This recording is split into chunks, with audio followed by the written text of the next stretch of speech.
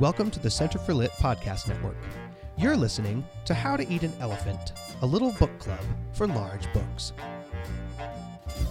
Have you ever cast your eyes across a shelf full of classics and been driven screaming from the room by 500-page monsters with thick spines and important names? Then this is the show for you. We're here to take on these scary books together, because how do you eat an elephant? One bite at a time.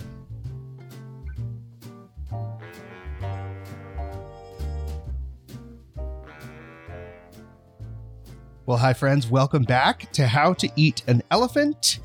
I am your host, Ian, joined by Emily and Megan as ever, and we are all feeling a little juvenile this morning.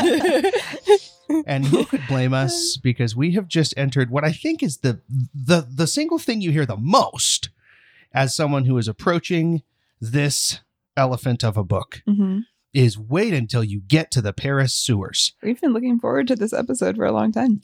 I mean, is that what we've been doing? Well, we have. We've been expecting a big, long passage, right, that goes on and on, a la Tolstoy and Reflections on the Philosophy of History. Like, you know, some like really burdensome passage in terms of length. Right. And it wasn't that long, was it? Not at all, no. In fact, no, but it was pungent. Ian and I, we finished our reading, and we looked at each other and we're like, this is beautiful, like, and so powerful and moving. Hold on. So I think that our listeners would agree that Megan is the most emotionally intelligent, like sensitive and mature reader on this podcast. That's very sweet of you. All right. So Ian and I finished and we're like, wow, like so powerful. Like the metaphor is absolutely beautiful. Like I don't understand why people complain about this passage, because it's so memorable and how good it is and like whatever.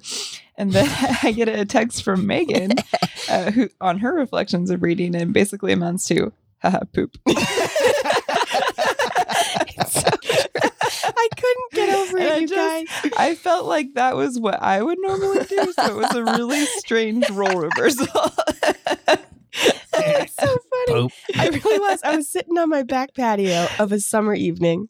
I was reading. I was doing something erudite. I was reading Hugo, and I was laughing like a junior high boy about poop jokes. I mean, I could not get over it. Oh man, you find so many creative ways to talk about pooping butts in this section. I mean, it goes from lines like fetid streams of subterranean slime, and you're like, all right, he's reaching, to phrases like this. Leakage is the word. Europe is ruining herself in this way by exhaustion. All I can think of is dysentery. Oh my goodness. Yep. There was lots of being almost drowned in giant pools of excrement in this particular section. But I do think it's worth talking about the metaphor. I thought it was fascinating. So it kind of comes to us in two sections, right? And the first one's shorter than the second one. The first one is actually a discussion of the sewers themselves, the construction thereof, and a critique of how Paris in particular, but really going all the way back to Rome, how large cities and the heart of culture has decided to reject one of its most powerful resources. Mm-hmm. And his assertion, which makes some sense, his assertion is that the collective excrement of a city is the most effective fertilizer that we are aware of in his own era, at least. And so if you were basically humble enough as humanity to recognize and embrace the power of this dark side of your humanity, you could actually bring a new level of flourishing to your society. Fertilize the fields with the product of the city, and everything will grow. But instead, in our arrogance, we reject this side of our humanity and we flush it away. It's shameful. Yeah, it's shameful. It's dark. And so we don't want to look at it. We don't want to think about it. And so we flush it away, which has two effects. First of all, it means that the plane on which the city sits is not fertile. And secondly, it means that the water sources are all polluted, because we're flushing it into the streams and rivers that are supposed to be supplying our city with water. So it was an interesting argument, and I think it does address human nature from Hugo's perspective. Did you guys pick that up as well? Oh, yeah. There's not a way to avoid associating the sewers with a concept of humanity because of all of the anatomical terms that he uses to describe it. Did you have to look up any words, I Megan? sure did. The word cloaca, that's a new one for me. It's a new one. What are its two meanings? Well, I mean, one of them is sewer, and the other one is... Is it sphincter? Yeah. A sphincter says what? Yep, that's the one. Which makes lines like this just really funny. Each hiccup of our cloaca costs us 1,000 francs. Sorry. Oh my goodness. All right. I'm going to be grown up now. Ooh, No, you made a beautiful philosophical point. I just... okay, it's out of my system. I mean, both of them have to exist. The other thing I thought that was really interesting and philosophically powerful is when he gives us a list of monarchs, leaders, and more or less talks about the heroism of the time and money that they spend shoring up and or extending the sewers. Yeah, I was confused about that parallelism because on the one hand, he is saying that the sewers are a bad thing because of the way that they prevent France from flourishing. Mm-hmm. And yet all this exploration, this explorer that he talks about, it starts with a B. Bruneseau or something. Yeah. Bruneseau. He really elevates him to hero and talks at the end of this chapter, this first chapter for today, talks about him as leading a revolution of sorts. Yes. So I was a little confused about his dual attitude towards it. I mean, he's had doubling attitudes towards a lot of things. So I guess I shouldn't be surprised anymore, but I thought that was interesting. When the sewers flood or overflow, he describes it like an insurrection. An attempt to bring reality to the surface and clamor for attention in things that are significant. And then the government ignores them yet again and says it's better to drive it away. In that way, it seems like Bruneseau is a hero of a revolution of sorts because he's daring to go and look at what's real under the city. Yeah. There's a big, long description about the sewer telling all or being, I think he says something like, it's the conscience of the city. All things come together in state that's more than brotherhood. It's intimacy, and it's cynical, and it's real, and it's unclean, and so it displeases us. But first and foremost, it is telling the truth about the nature of man. And so Bruneseau, brave enough to go and see the real state and make a map of the real state of humanity. Of course, he's elevated to a hero status. Yeah, he's the opposite of someone who engages in this new word I learned, tergiversation. Tergiversation? Did you guys notice this word? I thought that was a made-up word, but it just means equivocation, right? The difference between us as readers is that I didn't look it up. I just assumed that it was made up. You were like, so Hugo just made up a word. That's a fake word, Hugo. And then I moved on. Yeah. Mm-hmm. Okay, well, it's not a made-up word. It means making statements that deliberately hide the truth. So obfuscation is basically what it means. And maybe Bruneseau is a hero because he does not engage in tergiversation. Yeah, that makes sense. That makes sense within the larger scope of his metaphor that he wants France to be making use of its shameful elements instead of ignoring them. And the explorer, the one who's willing to look it in the face, is the hero of this section. Yeah, but that does lead me down a different path slightly because on the one hand, the creation of the sewer is a refusal to look at it, is an impulse to flush it all away. But then the people that are improving the sewer, and here's an important bit, the people that are making it straight, that are vaulting its caverns, that are what's the word I'm looking for? That are making it more logical under there and mapping it and making it easier to get around and easier to maintain are talked about as heroes. It makes me think that he's using the sewers and the growth of the sewer over time in the same sentence as talking about the way that the ideological principles of revolution and of France particularly are improving in a fundamental way the human heart and mind, right? Like he's always talking about education, the light, and how that's going to solve something, how that's actually going to usher humanity into a new golden era of brotherhood and peace. And this seems to me to be at odds with the flip side of that coin, with the looking at the darkness of human nature and making use of it. And he's at cross purposes with himself when he has this conversation. It takes me back to the previous one that we had last week, where I was raging at his pot shots at the American across the pond, right? Pot shots across the pond. And one of the things that I thought of after we were done is there's a fundamental difference between the revolution in America and the revolution in France. And that difference is the French tried to kill God as an idea. Their entire revolution was founded on the concept of a new religion of the state rather than religious conviction with regard to the Christian God. And he seems to want to have his cake and eat it too on this issue. And I think it's directly tied to this, what we're taking up today, with the idea of human brokenness and suffering being the key to something. And he wants to talk about God. He wants Jean Valjean and his character and all of the true and beautiful and good things about Jean Valjean to come down to an encounter with God that is mediated through his own suffering and his own brokenness. But then he wants to turn around and talk about France and talk about the state and talk about how what really needs to happen is light needs to come in, and that enlightenment will drive away brokenness, will drive away suffering, will solve the problem. And I don't know that you can say both of those things at the same time and not be in some sort of a contradiction. What do you guys think about that? Do you mean, and I don't want to put words in your mouth, but do you mean that Enlightenment ideas lead to humanism? The assumption that a man can perfect himself by a pursuit of the light, and humanism is in direct contradiction with Christianity? Yes, better said than I said it. Thank you for clarifying. Yeah, I do think that's what's going on. He's a humanist, but he also seems to want to be a man of faith. And I don't know how well those ideas interact with each other. Well, I don't either. And again, the way that it came across to me as I was reading is every time he stops and gives us a sermon or a philosophical lecture, the tension of those ideas rankles.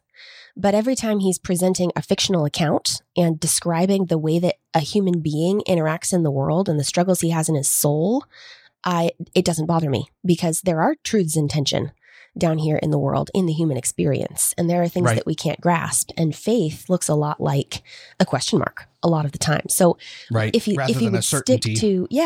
would stick to fiction, I think that that duality wouldn't bother me so much. But I agree with you. It bothers me in the philosophical sections as well. He's got two different philosophies that may not jive.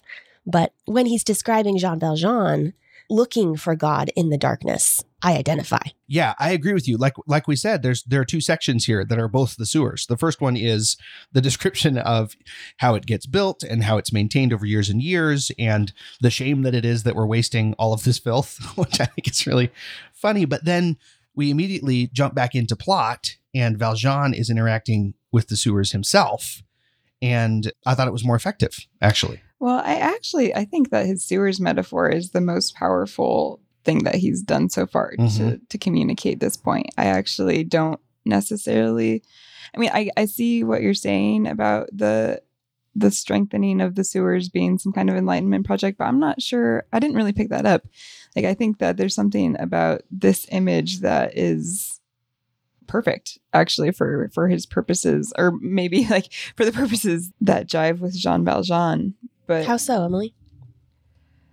Well, this idea that it's the shameful bits, it's the brokenness of humanity that is going to lead to God, or that needs to, I don't know. I want to keep unpacking this image because I think it's a really good one. I loved this line on 1258 where he talks about everything that can be found in the sewer and how it's all jumbled together. And he says, it's more than brotherhood. It is closest intimacy. All that used to be painted is besmirched. The last veil is rent. A sewer is a cynic. It tells all. This sincerity of uncleanness pleases us, and it is a relief to the soul. So there's a sense in which it's the great leveler, all the stratifications of society are broken down in the sewer, and the result is not some kind of elevated, humanist Ubermensch, but is instead like the lowest common denominator between men. And that's just such a good starting point to talk about at least the theological ideas that he wants to talk about. No, I definitely see that. I don't know if this is right, but it felt to me like his social gospel that he's constantly trying to offer us is at odds with that picture that you just gave us, Emily. I think that is something that drives him thematically, and he wants to present that picture. It's the perfect image or metaphor for his project. But he also can't help but point a finger at the government and say, by the way, there was a giant opening in this sewer for 100 years, and it was giving everybody fever, and you should have fixed this. And he even offers a plan at one point to clean the sewers and erase the problem. So there is a lot of contradiction in the way that he talks about the sewers, but putting it the way that you did, I really see that you're right. Thematically, it's a picture and an image that's really powerful.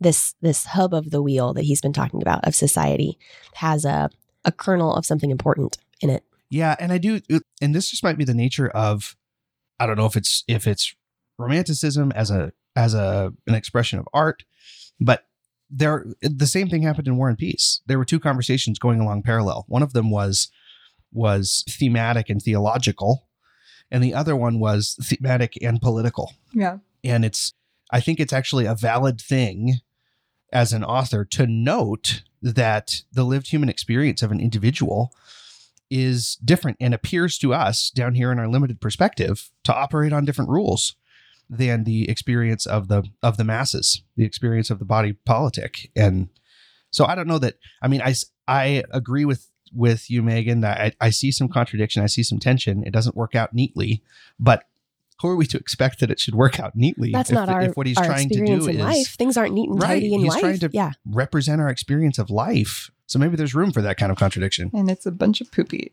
Yeah, life is a bunch of poopy. But also that theme that we've been tracing all the way through of a man's darkest moment is a moment where God is not absent. Maybe he's not speaking, but he's very, very close and very, very present. And he's a witness. I'm thinking of Fantine. I'm thinking of just about every character. Eponine, any character that's representative of as low as a man can sink, God is present. And here in the sewer scene, it's named in a really strong way. Jean Valjean basically steps down into a grave, and it's described like a death and rebirth. The entire journey through the sewers is a death and rebirth. But to frame all of it, the first thing that we're told about this experience is that he finds celestial goodness taking him by treachery. There's an ambush of providence down in the sewers. So here, underneath the city of Paris, lower than we've even ever been before, that's where providence is going to ambush you in the best way. I just think that is so profound. And I wonder if it is made even more profound by the fact that he thinks the whole thing was a giant human screw up. Yeah. A mislocation of resources or a bad, I love that. That jives with the fact that it's Thénardier who ends up rescuing Jean Valjean in the end by letting him out the gate. And who doesn't think he is rescuing him. He thinks what he's doing is offering a pacifying gift to Javert so that he can get away scot-free. Right. So I don't know. I don't want to. I agree with everything that you're saying, especially as it pertains to last section reading. So I do want to say that on air. Well, it's a tricky business. I mean, he says a lot of words. There are just lots and lots of words in this book, man. And he says the same word a lot of times. Cloaca. So in terms of the actual plot, there's not a ton to go over, right? I mean, he takes Marius, who is on the brink of death, apparently, and whom he hates. Did you guys notice that? Oh man, that was such a powerful moment. Yeah. It's incredible when he gets to a stopping place and lays him down to rest for a minute, and he's gentle and kind with him. He cleans his face off and he tears up his own shirt to make bandages for him, and then looks down on him with this look of hatred. And you just think, what kind of man are we dealing with here? Yeah. The big, long, I don't want to, Ian, you're in charge. You're leading us, our fearless leader. But there is a big, long section about quicksand slowly devouring you. That was so, I mean, I couldn't look away. It was like watching a train wreck. It was terrifying and horrible. And then Jean Valjean carries Marius on his shoulders through muck like that that's trying to eat him alive, holding him over his head as he drowns in poop. You guys, whoa. I mean, this is cinematic. It is. Oh, yeah. It's so well written. And I also thought as we're talking about metaphors, that quicksand image served a dual purpose. Oh, yeah. I mean, I think it's the bitterness and the grime of society, of this world that he's painted for us, where the rich get richer and the poor stay poor, and where Paris is devouring itself. But it's also an image for hatred and what hatred does to the human soul. Wow, I didn't see that. My eyes just fell on this quote from the previous chapter again, where he's talking about the different people who have gone down to explore the sewers. And he says, there are no bulletins for these acts of bravery, more useful, however, than the stupid slaughter of the battlefield.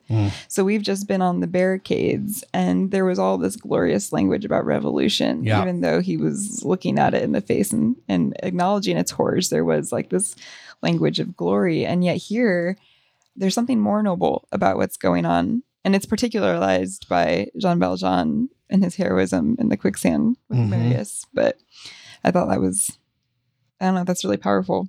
I'm thinking more about your comment too, Ian, that this might be a metaphor for what hatred or cynicism or all the things that come about because of the darkness in society, what that can do to your heart and your mind. They suck you down and eat you alive. And one of his lines, if that's true, if that image is true, this line means more. He says, the mire supports weight more or less according to its greater or lesser density. A child escapes where a man is lost. The first law of safety is to divest yourself of every kind of burden. So of course, what I was thinking is, okay, so it's impressive then that Jean Valjean doesn't try to save himself by throwing Marius, right? I need way less. So get rid of this dead weight, literally. But if this is an image for hatred, the comment about the child escaping where the man would die is really profound. It made me think of Gavroche and all of the gamins in the story, all the children who do manage to maintain some kind of balance and hope and joy in the face of their suffering that the adults around them couldn't possibly hope to grasp onto. Yeah, I love that. I also think it makes me think of Enjolras. Oh yeah. The men of the barricade are boys. They're all boys. And the way that Valjean interacts with them is really compelling, right? He sympathizes, he joins them, he defends them, but he does not kill. Yeah. And there's something of the child in Valjean. And if it's children that escape in this situation, he does by the skin of his teeth. Right. But he does. I love that. Yeah, me too. And maybe it's even particularly because he doesn't let go of Marius that the irony is, if he had let go of Marius, he wouldn't have made it. If he had acted like an adult. Yeah. It's a little bit like, I mean, it's like a walking on water kind of scene. Mm-hmm. Slogging through water. Yeah. Water. Did you notice he kept using the word water? It was a little bit like water and some other stuff. And some other stuff.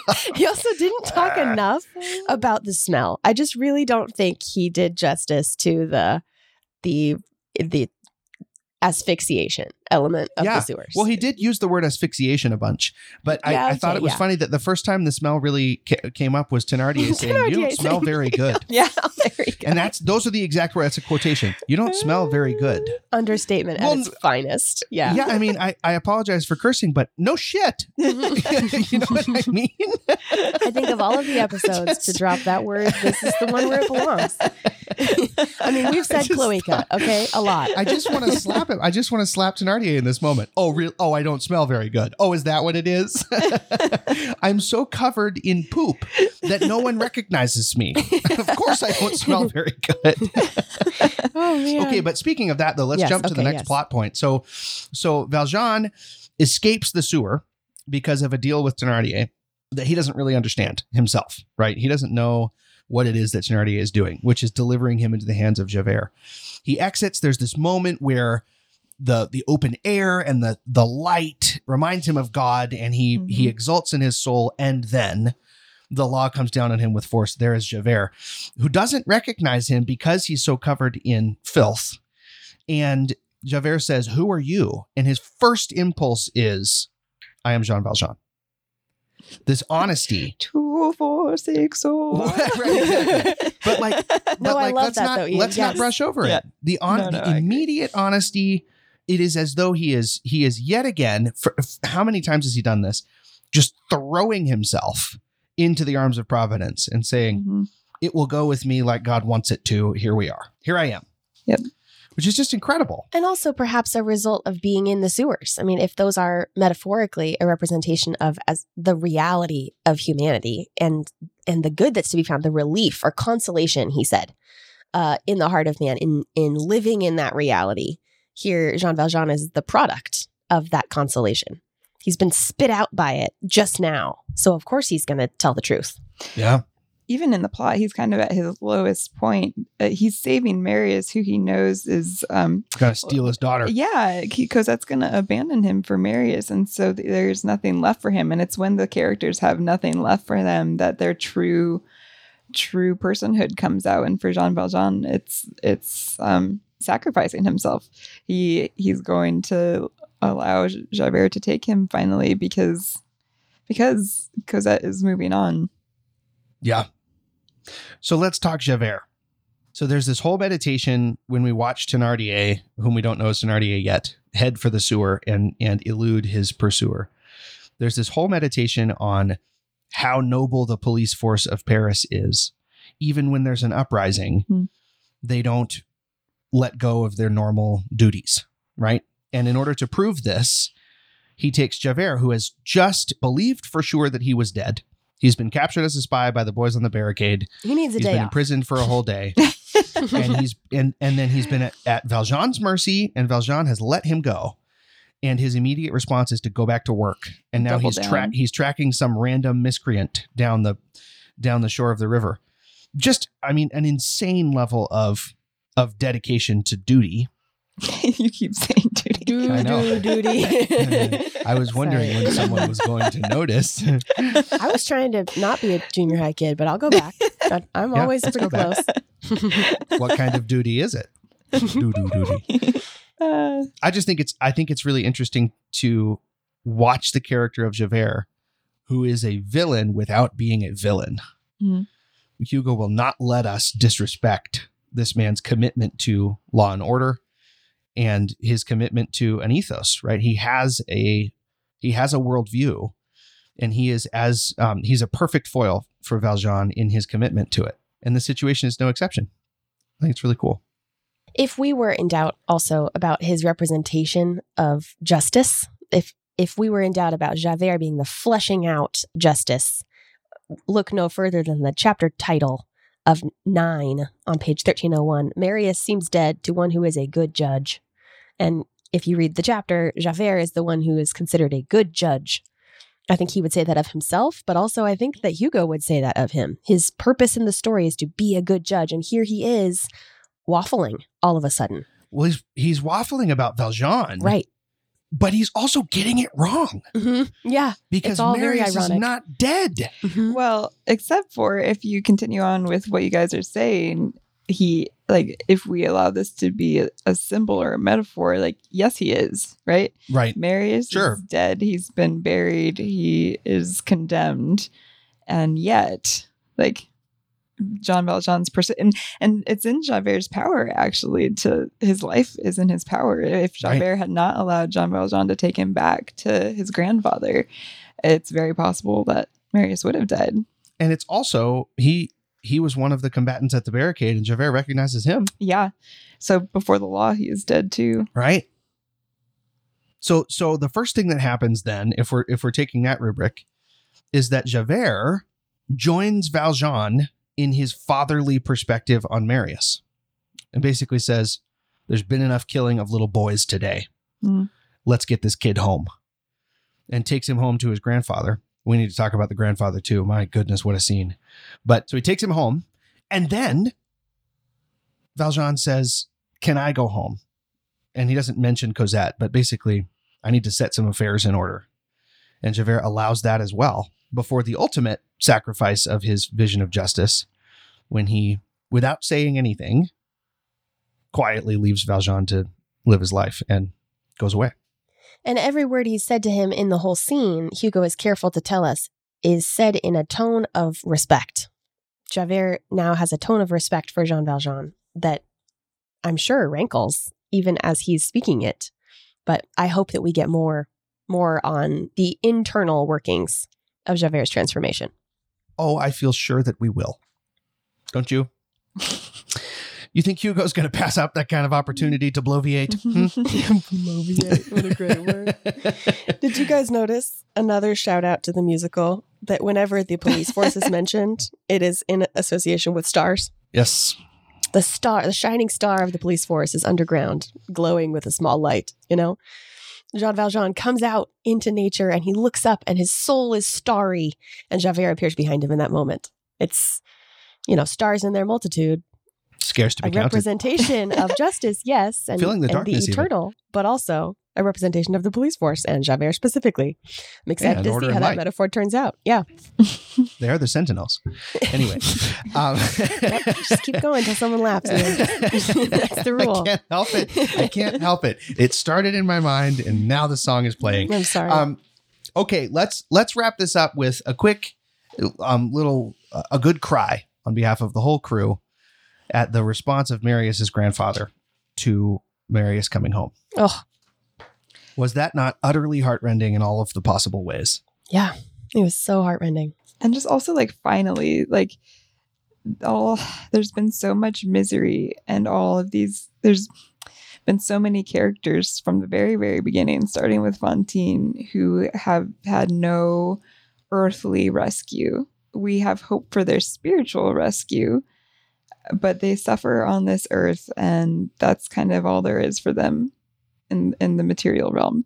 But finally, there's this man who does not deserve redemption of any kind in his relationships.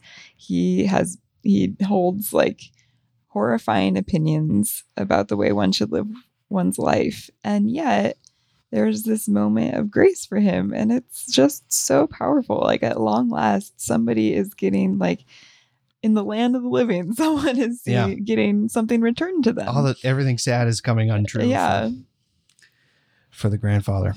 Yeah, I can't talk about it. I just cried the whole time. I know, it's so beautiful. I also think that Hugo plays the scene very delicately. If the grandfather had walked back in and there had been no chip on his shoulder anymore at all, it wouldn't have been as powerful. Mm. But he can't decide in his grief whether to maintain his position of political disagreement with Marius and frustration over the youths and how the youths are acting, right? Or to weep over his grandson. And what comes out is this garbled mixture of the principles that he has claimed as his personality and his growing self-knowledge, right?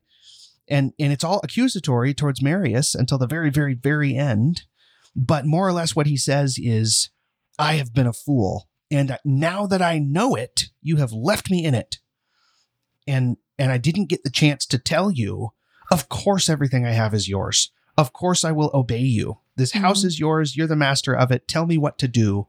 My time has passed me by, more or less. Yeah. He even says, I've never loved anyone like I loved you. I've had no amour like you, which I thought was so beautiful, given that his whole reputation in the story, in his own mind, is to be a philanderer. Yeah, a catch in the city. And he basically says, I've never loved anyone like I love you. I'll do whatever you say. Just so powerful and wonderful. And when Marius wakes up, he's finally able to communicate it, which has been the problem all along. Mm-hmm. Yeah. That when it comes to it, he's never been able to actually say that to Marius, but he does this time. Yeah. So good. Did Absolutely you guys awesome. notice that there are a couple times in this section where Hugo makes reference to Dante and the descent into hell? Mm-hmm. So I just before we start wrapping up, I think it's powerful that it's not just, it's death and resurrection, which is a very prominent theme in this book, but also there's a descent into hell and then I mean, in Dante, it's the reversal, right? Coming to the bottom is coming to the top again. And I think all of our characters are experiencing that right now. Except Cosette. Well, Who is very happy today because her sheets are so white. So white. Her sheets are so white. Her pretty little bed is so white. So annoying. I just, man, oh man. Well, no doubt we will get some more of Beatrice that figure for sure. Yeah, if we're going with the Dantean image, she's Beatrice. Faux show. Oh my goodness. Well, you guys, thank you for walking with me through the filth of the sewers. We did it. We conquered really the sewers. Wasn't painful at all. No, I thought it was pretty good, actually. Yeah. I really enjoyed this section. I can see why it's the thing people remember when they read this book. But I do. memorable. It is hard to avoid the poop jokes. I didn't avoid them. I'm sorry, everyone. I couldn't. Someone had to do. Again, I'm surprised it was you and not me. Just here to keep things interesting, you guys. Switching it up. Goodness. You're welcome for your new vocab words. Cloaca and tergiversation. Nope, that wasn't my it. algorithm on my Google algorithm is going to be wild for a while. The words that I have had to look up in the past 24 hours. You're going to start getting ads for medical programs. Google's like, are you IBS. okay? Blink once for yes. If you have a leaky cloaca, here are some home remedies. Okay, this has gone on long enough. This is the Howdy Eat an Elephant Cruise signing off. Thank you for joining us. And until next time, friends, bon appetit. Ew. Happy digestion. Bye, guys. Want to follow along with our reading? You can find a link to the schedule in the show notes for this episode. How to Eat an Elephant is a part of the Center for Lit podcast network. Visit our website at www.centerforlit.com to find our other literary shows, resources, and our membership program, the Pelican Society, where you can get access to a variety of live discussion groups. You can also find us on most social media channels. Thanks for tuning in. Until next time, happy reading.